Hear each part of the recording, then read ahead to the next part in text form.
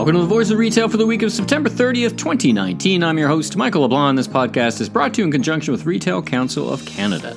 In this week's episode, an exclusive interview with Vince Guzzo, Montreal-based CBC Dragon entrepreneur and philanthropist. In a fun and wide-ranging interview, we talk about the retail and consumer environment in Quebec, his experiences during taping of his second season of Dragon's Den, how the deals he's seeing this year are different, how he determines whether he's in and out, and with who, and the end of Netflix. Next, I swing over to the West Coast to catch up with Greg Wilson, Retail Council of Canada's BC Director of Government Relations. We discuss the key issues for retailers based in or operating in British Columbia. Lastly, I'll take a look at the retail news of the week, but first, let's listen to my interview with Vince Guzzo. Vince, welcome to the Voice of Retail podcast. How are you doing today? I'm great, thank you. Thank you for having me. Well, thanks so much for joining me. You'll certainly be well known across the country with your presence on CBC Dragon Den. But for those who may not see the show, maybe outside of Canada, give us a little bit of sense about yourself and your personal and professional journey and your business pursuits as an entrepreneur and philanthropist. So we started off. The family started off in the bar business, and then we even had some nightclubs. And then eventually, when I joined my dad and my mom in the business, we were starting to be in the movie business. So. I was coming out of a degree in economics out of Western, was in law school in Montreal, so I was handling all the leases, all the contractual and this and that. And so eventually, one thing led to another, and I took more and more of a role. And then in 1996, 97, that's when I officially started heading all of the operations of the cinema business. And that's when we, made a concerted effort to go up against, Cineplex and Famous Players, who pretty much had split the monopoly of all the major markets amongst themselves. And now you're up to, from a Cinema Guzzo, you're up to, I think, 19 cinemas with, 140 screens? Have I got that math right? No, actually, we're actually 10 locations. We got two on the planning board, one in construction, one under construction. We're at 141 screens, 9 IMAXs. So it's all very concentrated in the greater Montreal area. We have explored. I was in Vancouver last weekend. I was in Calgary for a day speaking to some fundraising for the Conservative Party, and then I went back to Vancouver to see some sites and hang around with my son, who was at a fencing tournament there. And so we're still looking at moving over some of our locations and actually expanding out west. A lot of people found it strange that I was going all the way to the other end of the country instead of just moving over to Ontario, but I think there's a bigger synergy and a more of a connection, believe it or not, between BC, Calgary, and Quebec than there is really between Quebec and Ontario. Well, and certainly when you're in the Alberta market, the real estate might be a little more reasonable at this point in time. Might be a good time to jump into that market for that reason, eh? Well, not only that, I think the other thing is because it's a boom market. In other words, it either goes extremely crazy because it's in the top of oil market booms, or it's a bit distressed, right? So you're at both extreme poles of that market. What's interesting, though, is that they're very passionate people. That's what I can say about Albertans. They're the most passionate people I know. So when they fall in love with a concept, they're all in. They're not nickel and diming you over anything. They're just in the concept, and that's what's interesting. If I look at a Bauer Mall, it's an amazing mall. To think of that mall is like, sometimes you sit there and you go like, okay, what the hell, man? This is, like, why would anybody build this here, right? But when you're there and it's open, you realize there are people that go there. It makes money. Yeah. It's not it's not just one of those, by fluke retail successes. It was actually calculated and planned. I want to get back to your thoughts about the business environment and the retail space, consumer confidence. But let's talk a little bit about the new season of Dragon's Den. It's your second season, I believe, right? 14 you joined in 13. So any differences? Anything different? The season, is in the can, so to speak, and we're all experiencing it firsthand. But tell me a little bit about your experience in season 14. Well, season 13, I was one of the new guys with Lane, so you can tell that there was clear-cut differences between the two new guys. I mean, Lane comes from one space, I come from a totally different space. I'm actually closer to Jim's way of reasoning. Sometimes I'm more of a brick and mortar kind of guy. He's more of a Michelle kind of reasoning. Sort of what I like to say, overvalued IT companies. Just pay 5 times more than you should be paying, and don't worry about it. Eventually we'll stop burning money, and somebody will buy it for whatever it is, type of thing. Yeah, it always goes up. It always goes up, right? Yeah, for some reason, right? So that's the so there's 2 different ways of doing things, and while I have to be honest on season 13, while I believe I was very honest and very transparent, I was not necessarily always as confrontational as is in my nature to be. Season 14, if you saw episode 1, it starts off with a pretty clear-cut confrontation in a sense. Arlene started telling me how I should maybe evaluate a company that we were talking about, and I just, turned around, I guess, and looked at her, and I said, "It's my money, right?" And she said, "Yeah, okay, so you don't mind, I'll invest my money how I want." And then at a certain point, I don't know, something else about, being greedy, and I said, "I'm not greedy. I just don't discount my worth because I know what I'm worth." And it was a clear, so in season 14, depending on how, they'll choose to present some of those pitches, you will see an even clearer difference in how we reason. Conflicts will be more evident, conflicts of personality. Which is not to say that there's bitterness. It's just I know today, and you'll notice it on season 14. I do no deals with Arlene. Let's say I did a few on season 13. I do none on season 14. Just because after one season, you'll learn who you can work with and who you can't, whose style is compatible to yours or not, right? So I did a few deals with Michelle, a few with Jim, but none with Arlene, for example, and none with Lane either. So, and like I said, it's in no way a judgment on their personality or on my affection towards them on a personal level. It's I'm 50 years old. My business life is 20 hours a day of my life. I'd like to enjoy those 20 hours. I don't want to be in a continuous, argument with party. It's a lot of people don't realize, and I do this analogy sometimes, and I don't know who I offend, if I'm offending my wife or if I offend, married people in general, when I say a partnership in business is like a marriage. If you think it's going to be a nightmare and it's going to end up in a divorce, trust me, there's no bedroom play, so there's nothing fun enough, in the business partner to compensate for that. Justify the torture. So, right.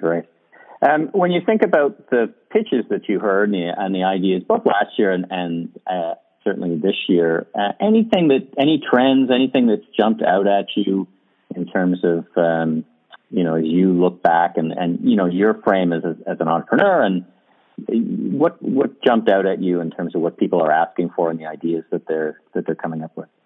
So last year, I don't know why, I felt we were really, IT and application heavy. I thought, every possible application under the sky was being pitched at us.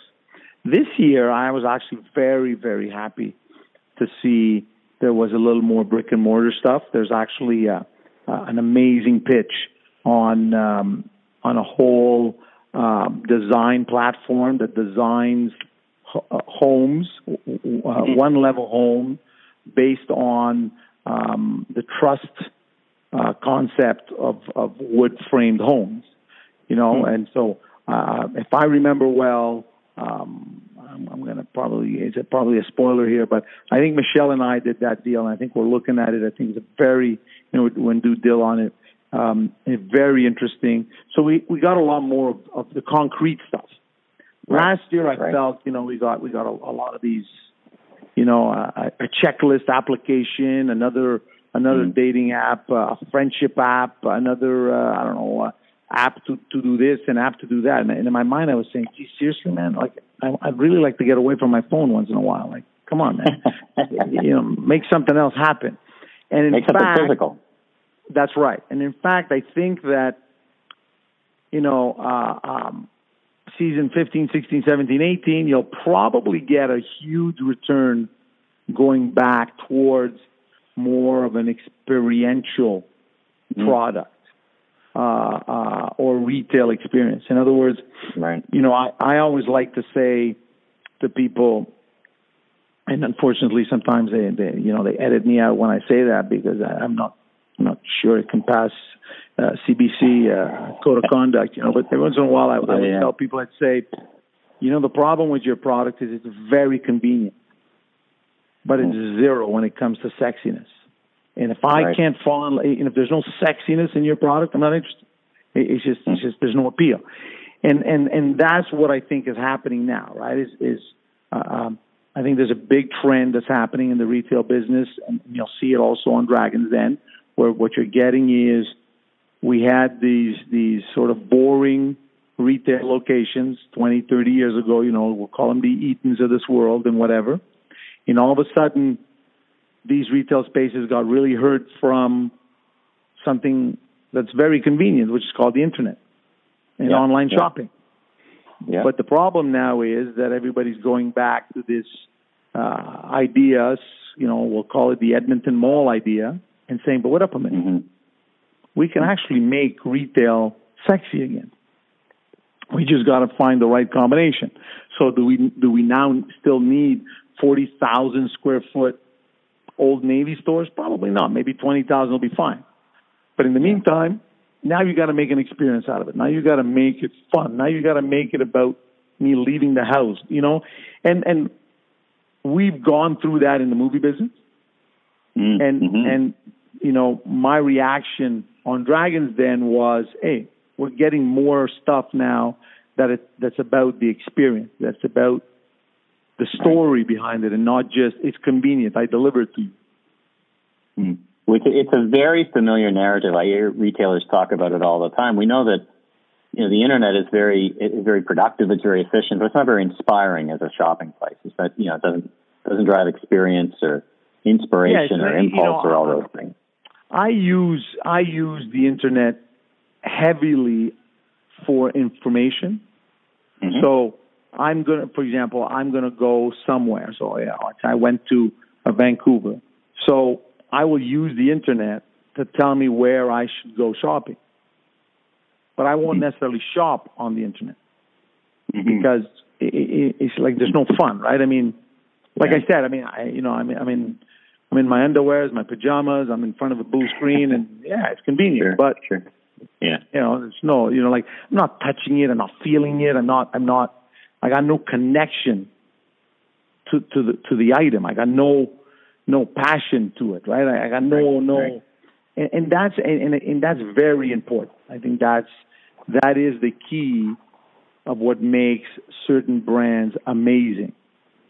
Is that you can feel it, right? I mean, if we look at Apple's, made an art out of packaging. Yeah. And making it feel like it's worth a million times more than what you're really paying for. But it's part of the experience once again. Part of the retail experience. I think you've laid out a really brilliant insights as to how you look at opportunities and then how you drive your own business. So last question for you. How are you feeling about the Quebec market, specifically, I guess, around consumer confidence? Because you're a good barometer of that, discretionary income, people going to the cinemas. And how are you feeling? You just talked about how you're looking at expanding west. How are you feeling about consumer confidence these days? And, with a vision a few months out or a year out? Yeah, I think, the movie business, I'm going to speak about the movie business because it's the one that is my core business. I mean, I have construction, I got medical stuff, I got pizzerias, but the movie theater is the one that really gives me the gauge, right?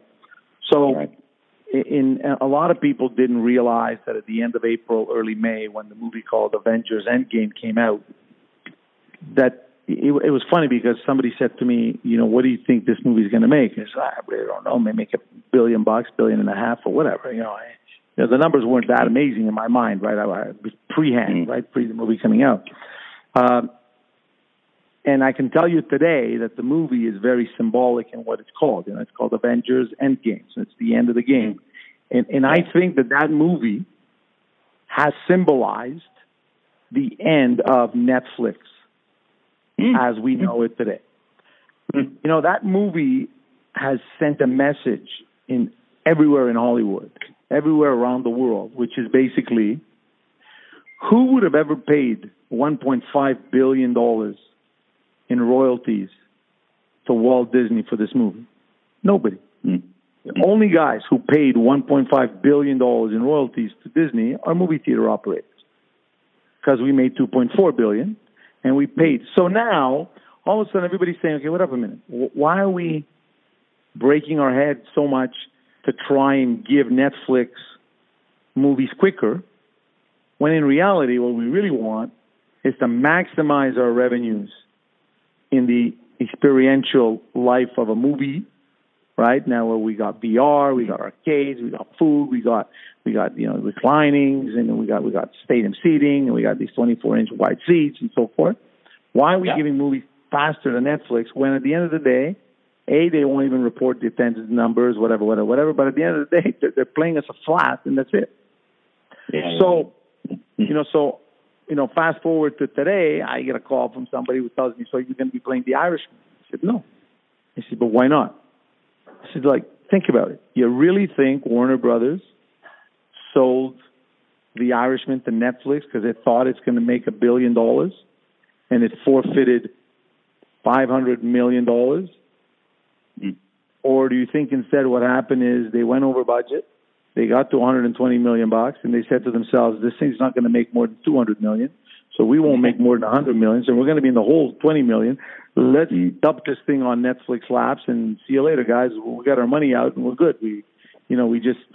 Because a lot of people don't remember that the last really successful picture that Scorsese's done is Cape Fear?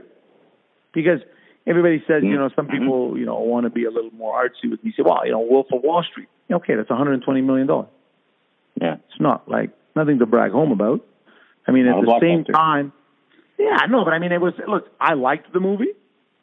My wife didn't like the movie, but I liked the movie. But I have to appreciate that the movie was not mainstream blockbuster, $400, $500 million box office worldwide. It did 120. 120 out of a 50% film rental, that's $60 million. This movie, The Irishman, is 3.5 hours roughly. Scorsese. He's got a whole bunch of guys that I look up to because I was a kid when these guys were big names. Sure. Between you and I, you tell my 21-year-old who's in the movie business, his father owns movie theaters. You tell him Scorsese's got a movie coming out, he's going to say, who? What are you talking about? Yeah, who's Scorsese? What do I care? And Al Pacino, he only knows because he met him a few times with me. De Niro, only because he met him a few times with me, right? So in his mind, he's saying, it's not the kind of movie I'm going to run out to watch. So I think the movie business, and what Netflix has done to the movie business is it's forced us to up our game. So that's a fascinating analogy with broader retail trends, right? So, it's kind of the old, don't let a crisis go to waste, right? It's, right. You've got to really, exactly. Yeah, because the shows, right? Because ultimately, let's be honest, right? The movies on Netflix are not that good. I mean, Netflix doesn't know how to choose the movies it wants to produce, and the movies it buys or the movies it gets are usually my movies that are going to die at Netflix, I always like to say, right? They're going to finish they're in retirement, right? So the same way some of my youth idols like, Jane Fonda and Martin Sheen go to retire, at Netflix TV, call it, for their episodes, for their series. The same thing with my movies, right? They play at us, and then they go through Apple TV, and then they go through the streaming the pay-per-views, and then they end up at Netflix on the streaming platform. So those are my old movies. The truth of the matter is, what's up to the game is the series.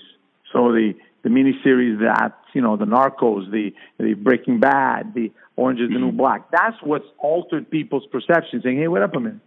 TV, because that's what, once again, people need to remember. Netflix is TV, so TV is actually good.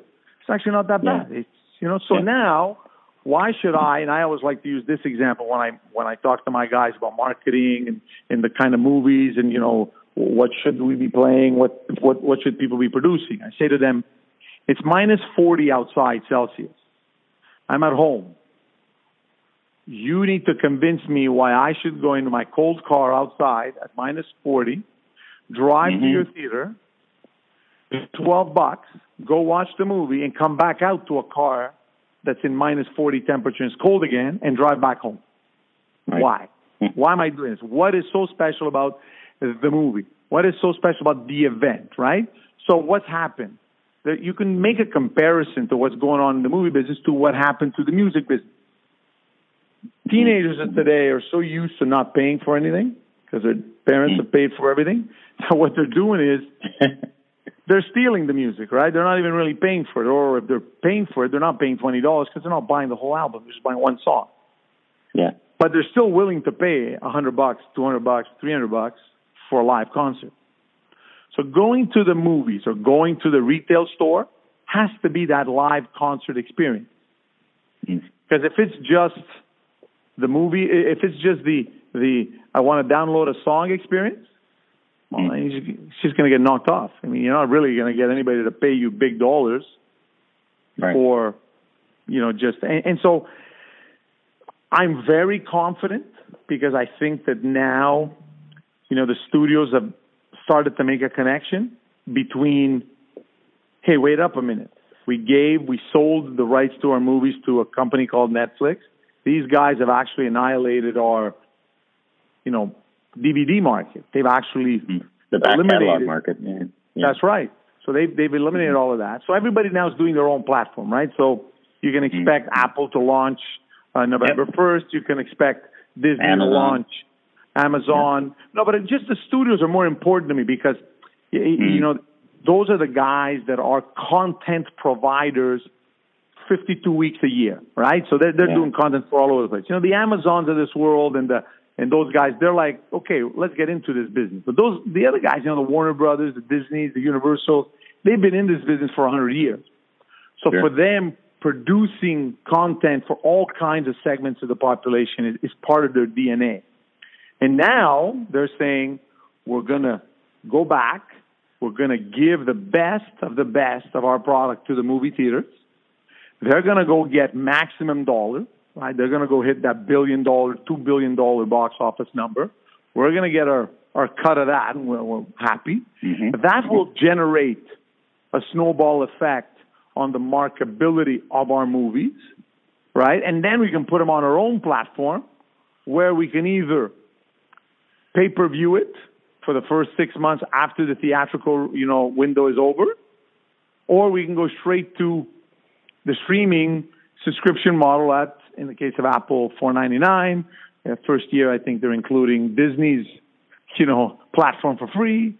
So so that's why it was funny that when somebody said to me, what do you think Endgame symbolizes? And I think it symbolizes the Endgame of Netflix, because I really like to know how Netflix is going to survive in a world of $9.99, $10.99, where you're the only game in town and you still can't make a profit.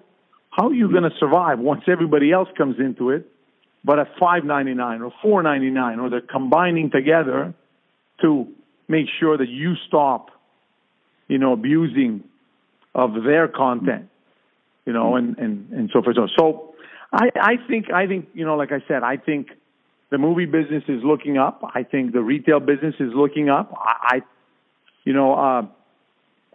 don't think the value of real estate has gone down in any way, except for if interests are going to go up, then, we're going to get a cap rate change and so forth, But or else, real estate, commercial real estate is at an all-time high in Quebec, right? And people are paying way more than they should be in some cases, but it is what it is. They're very confident. And I think that's for two reasons. First of all, the economy's been good for the last 4 years.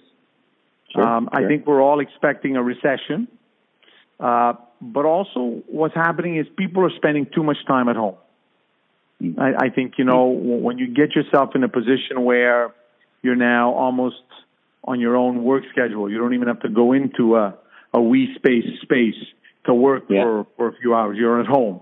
And then your kids come back home, and then you're taking care. I mean, seriously, are you going to wake up, have breakfast, lunch, work at home, have dinner at home, and then even watch entertainment at home? Seriously? At some point, you got to get out of the house. Well, not only that. I mean, the biggest problem we have sometimes is we have these wonderful experts who come to tell us, why people love being at home. They just seem to forget to tell us that they live in a 10,000, square foot home in Kelowna, BC, on the water, and they don't realize that the average Canadian may not even have air conditioning in every single room in his home. And may not even have a home. It may just be a 1.5 or 2.5. So that person wants to get the hell out of that house or that apartment, right? It's that reality that we don't always factor in. Too many times I've bumped into bankers who tell me, "But I don't understand your business because I do this, and that." I go, "How much you make? Make $120,000 a year. How many people do you think make $120,000 a year in Canada? What percentage of the population do you think does that?" So your perception means nothing to me right now. And if you're not intelligent enough to analyze it, that there's a market out there. It's like the argument, why was Walmart created?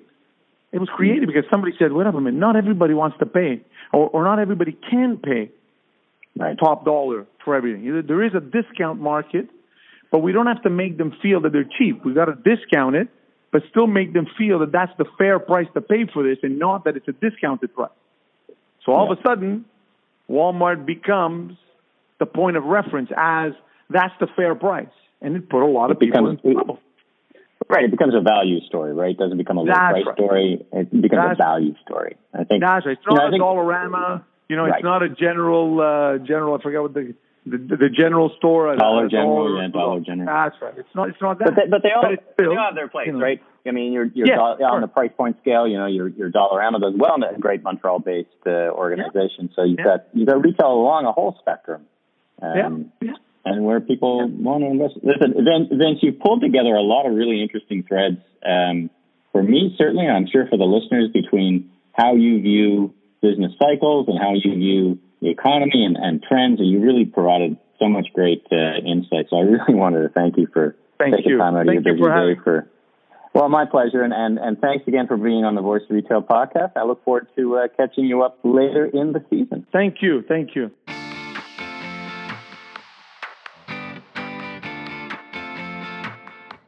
Greg, welcome to the Voice of Retail. How are you today?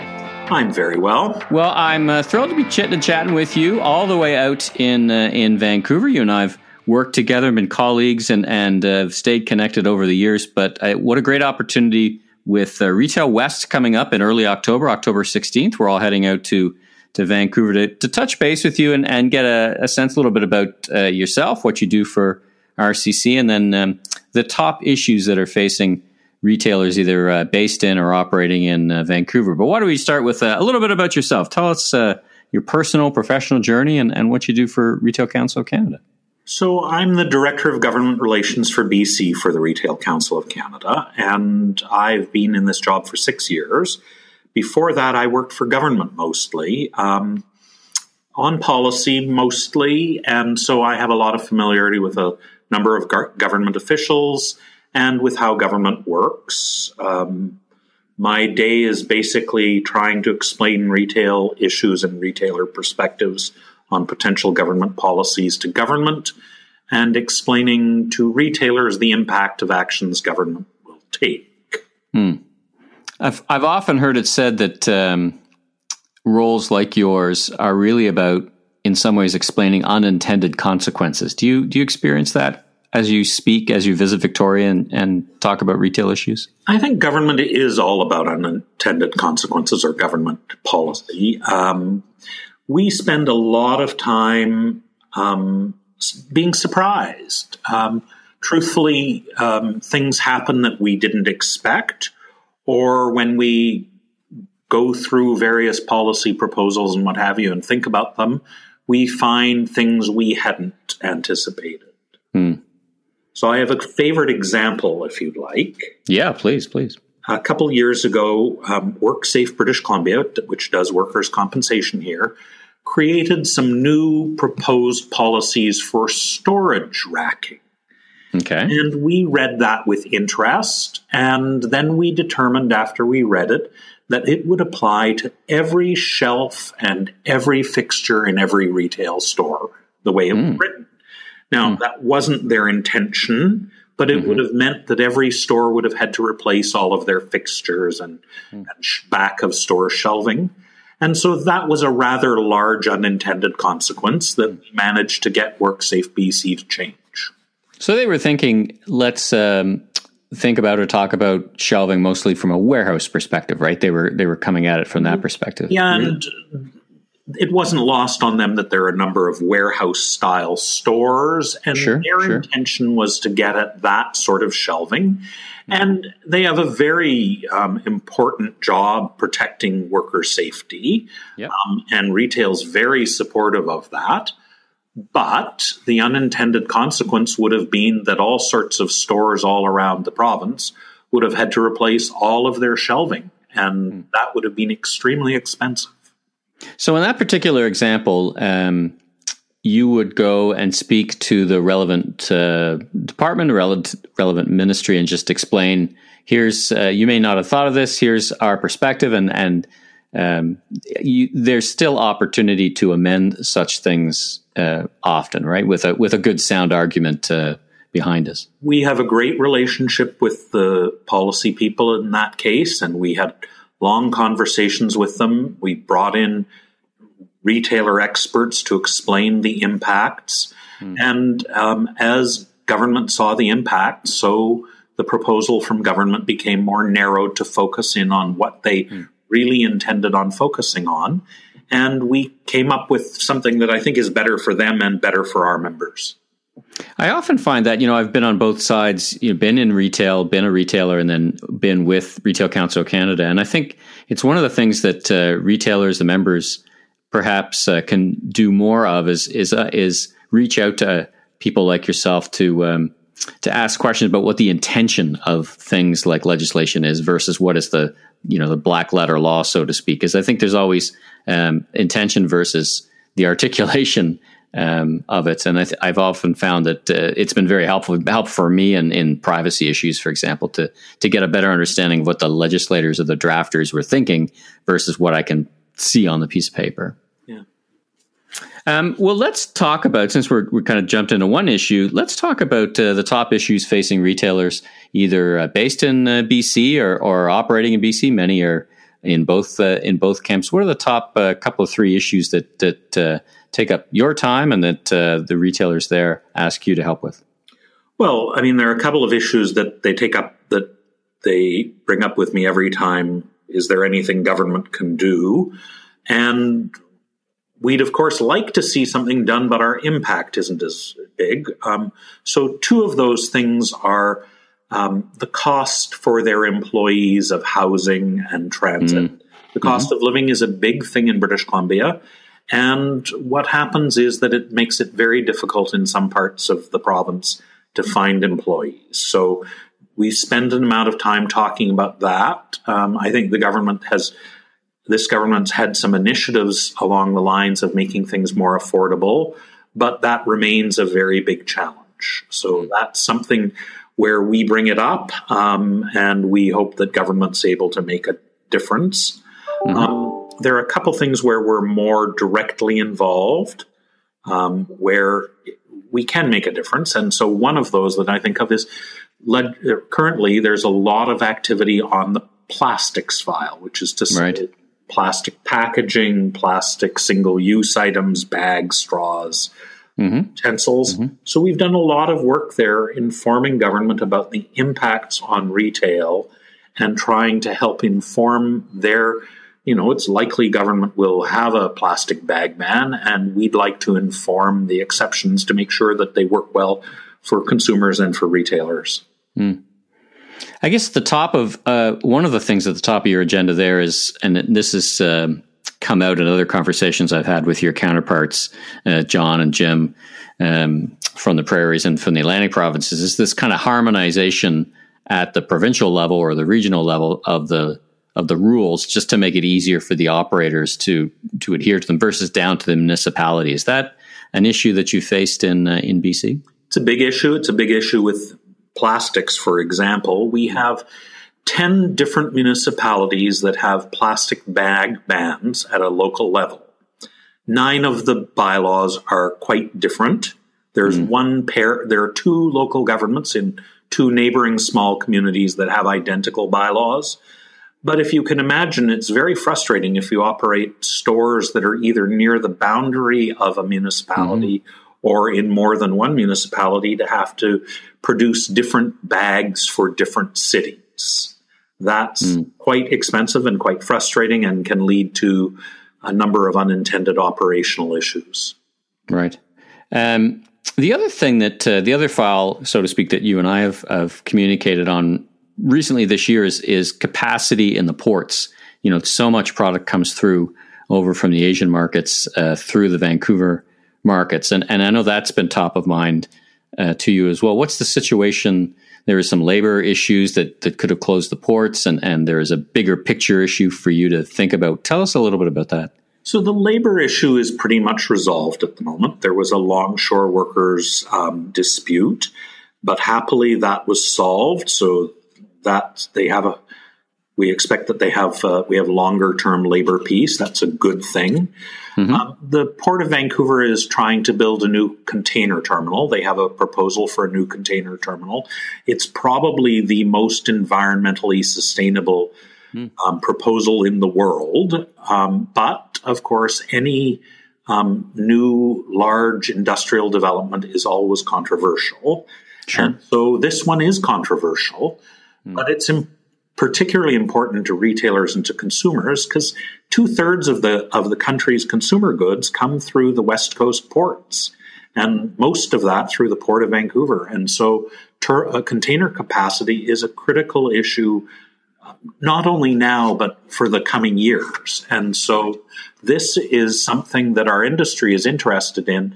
Oddly, not something I get a lot of questions from individual members. They're interested, they're concerned, but they're, counting on RCC to take care of it for them. Right. Do the good work. Do the good work you do. So we talked about a couple of issues. Anything else that comes to mind that you wanted to share for those retailers thinking about their West Coast? I think there are always labor issues. You have employment standards and labor code issues. This government has changed the labor code this year and the Employment Standards Act this year. Next year, they'll change the Workers' Compensation Act. Those can have those changes can have cost and operational issues, and we pay very, very close attention to them because labor is a very large component of any retailer's costs. Sure. Well, listen, it's been great. Anything you see on the far horizon? We've talked about ones in future, I guess labor. Several of these all have long-term, short, medium, and long-term implications. Anything on the horizon that you see coming in 2020 with your lens sitting in Victoria as you do? I think we'll see more on the environmental management front. We'll see more products obligated under what's called extended producer responsibility, where essentially the consumer or the retailer is paying for the end of the life management of the product so that it doesn't end up in landfill. That'll probably continue to be a big issue in BC alone for the next 5 years. And BC's ahead of other provinces, so it'll be an issue in Ontario and the Atlantic provinces for the next 10. That's a great point because often BC is a trendsetter in these sort of circumstances. So it's a good one for everyone to watch from coast to coast, where they have operations, retail stores in Vancouver, BC, or not. So, well, listen, it's been great touching base with you. I'm looking forward to seeing you in person at Retail West conference coming up in Vancouver, October 16th. For the members listening, how can they get a hold of you if they have questions specifically for you or some help that they need or some inquiries that they have? How can they get a hold of you, Greg? They call us at our Vancouver office. They can find the address at retailcouncil.org on the website. Yep. And we are happy to take calls. We love hearing from members, and actually often, even if the member thinks it's a problem unique to them, there are other people in the business who are having the same issue, and it's useful for us to have the flag that something's an issue. Even if we're not able to deal with it immediately, it's always great to know that, this is a concern. We should keep an eye on this. Oh, fantastic. Well, listen, thanks so much for taking time out of your busy day to chat with the Voice of Retail. And again, looking forward to seeing you in person in a couple of weeks. And I hope you have a great evening and a great rest of your week. Great. Thank you.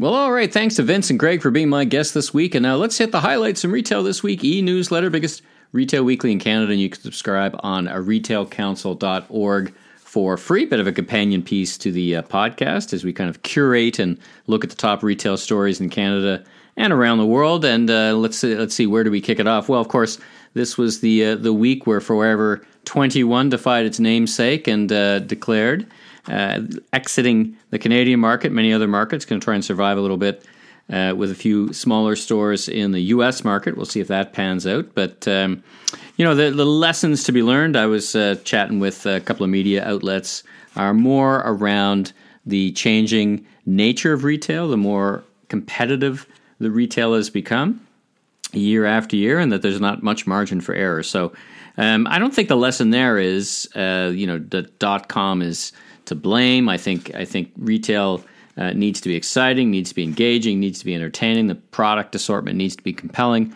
Everything has to move in the right direction. And then if it's not moving in the right direction, hopefully you haven't invested too much in too many stores and you can kind of recover and get back the mojo. But not so much for Forever 21. So we wish them the best in the U.S. as they continue to try and reinvent that business. Speaking of a great reinvention of a business, Save On Foods has done an amazing job. Daryl Jones has really transformed that business in large and small ways into a real powerhouse on the West Coast. And now it's back in the news talking about readjustments and executive insights where they're moving Dan Howe, who's speaking at Retail West, actually becomes the president of More Rewards, focusing on the loyalty program and other moves where they're focusing on their e-commerce offering. So really a great job and interesting, great retailer to watch on the West Coast.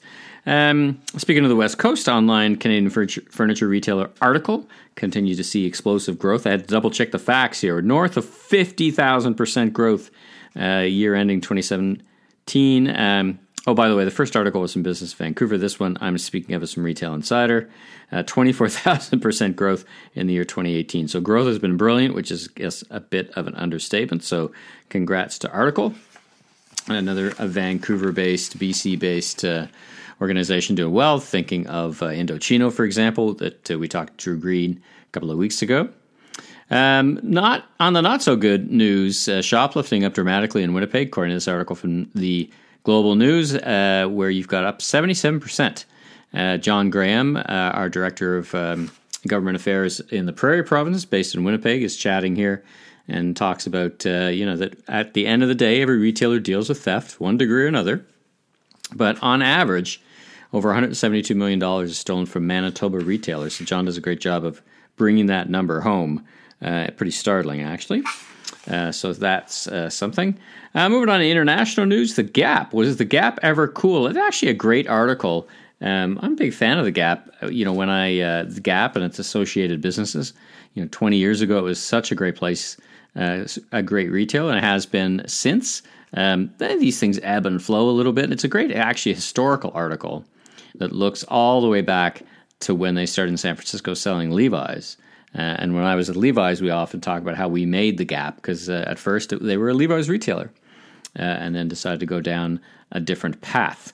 I listened in actually today on another story from CNBC, but I listened into the conference call with the NRF, Matt Shea, and the team talking about their forecast for holiday in the U.S. They're talking about 3.8 to 4.2%, which is very good. Last year it was turned out to be fairly anemic in and around the twos, which surprised a lot of people, but there's a lot going on then.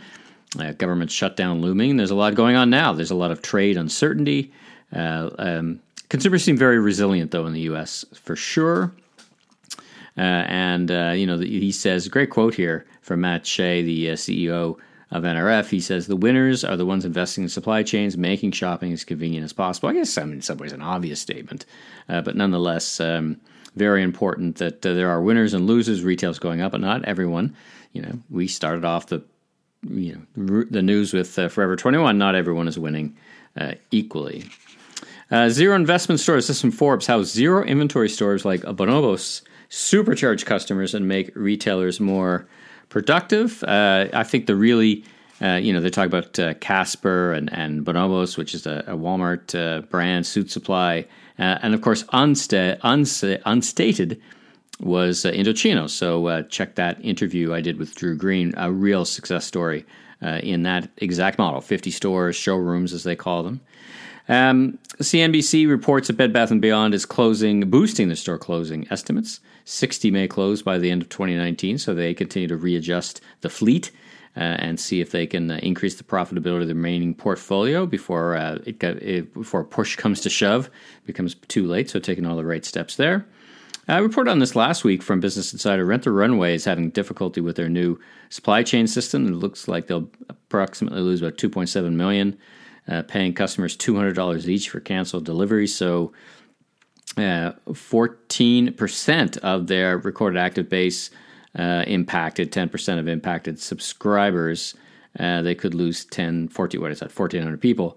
Anyway, so we wish folks at Rent the Runway all the success. We all know putting in these systems is a challenge for anybody. It doesn't matter whether you're .com or legacy. These things are always a challenge, so we wish them all the best. Under news for independent retailers, Vancouver-based Native Shoes launches first Toronto pop-up, so stretching out into Toronto. 82 and still running a convenience store. So this is a fun story because this gentleman, actually, who's running the convenience store, great article from Toronto Life, is actually in my mother's building, of all places. So just up the road. So it's a great story, and do read. He's 82, continued to run this store and runs it like a tuck shop, basically, out of a condo in Mississauga. Toronto Furrier, who flouted Sunday shopping. So Peter Magder, if those of you who have been around long enough, remember how he would flout Sunday shopping, got fined about $500,000, pretty much put him out of business. He passed away this week at 83. Didn't unfortunately live long enough, or did live long enough to see Sunday shopping become the norm versus something that you got fined out of business for in the early to mid 1990s. What else we got? Spotlight on digital retail. Some good articles on the more you know. No more spend smarter. 4 unicorns of retail that are now worth billions. That from Style Democracy, the prior from a Canadian retailer. And from payments, and this appeared in Wall Street Journal, the flesh on the bones of these rumors around Amazon expanding their U.S. grocery footprint. I put it in here under digital, and now they're talking about stores opening as early as this fall. People kind of reading the tea leaves and watching for leases being signed. So lots of more rumor, conjecture than any truth. So we'll see what actually happens with our friends at Amazon. But for sure, and you can pick that up from the interview I did with Walter Robb on the live stage, he kind of acknowledged from his experience, Walter Robb from Whole Foods, their former co-CEO, that indeed Amazon did want to open up a new concept with Go, so to speak, being the C-store convenience store at one end of the spectrum-ish, and then Whole Foods at the other. There's a big middle piece missing from a grocery strategy.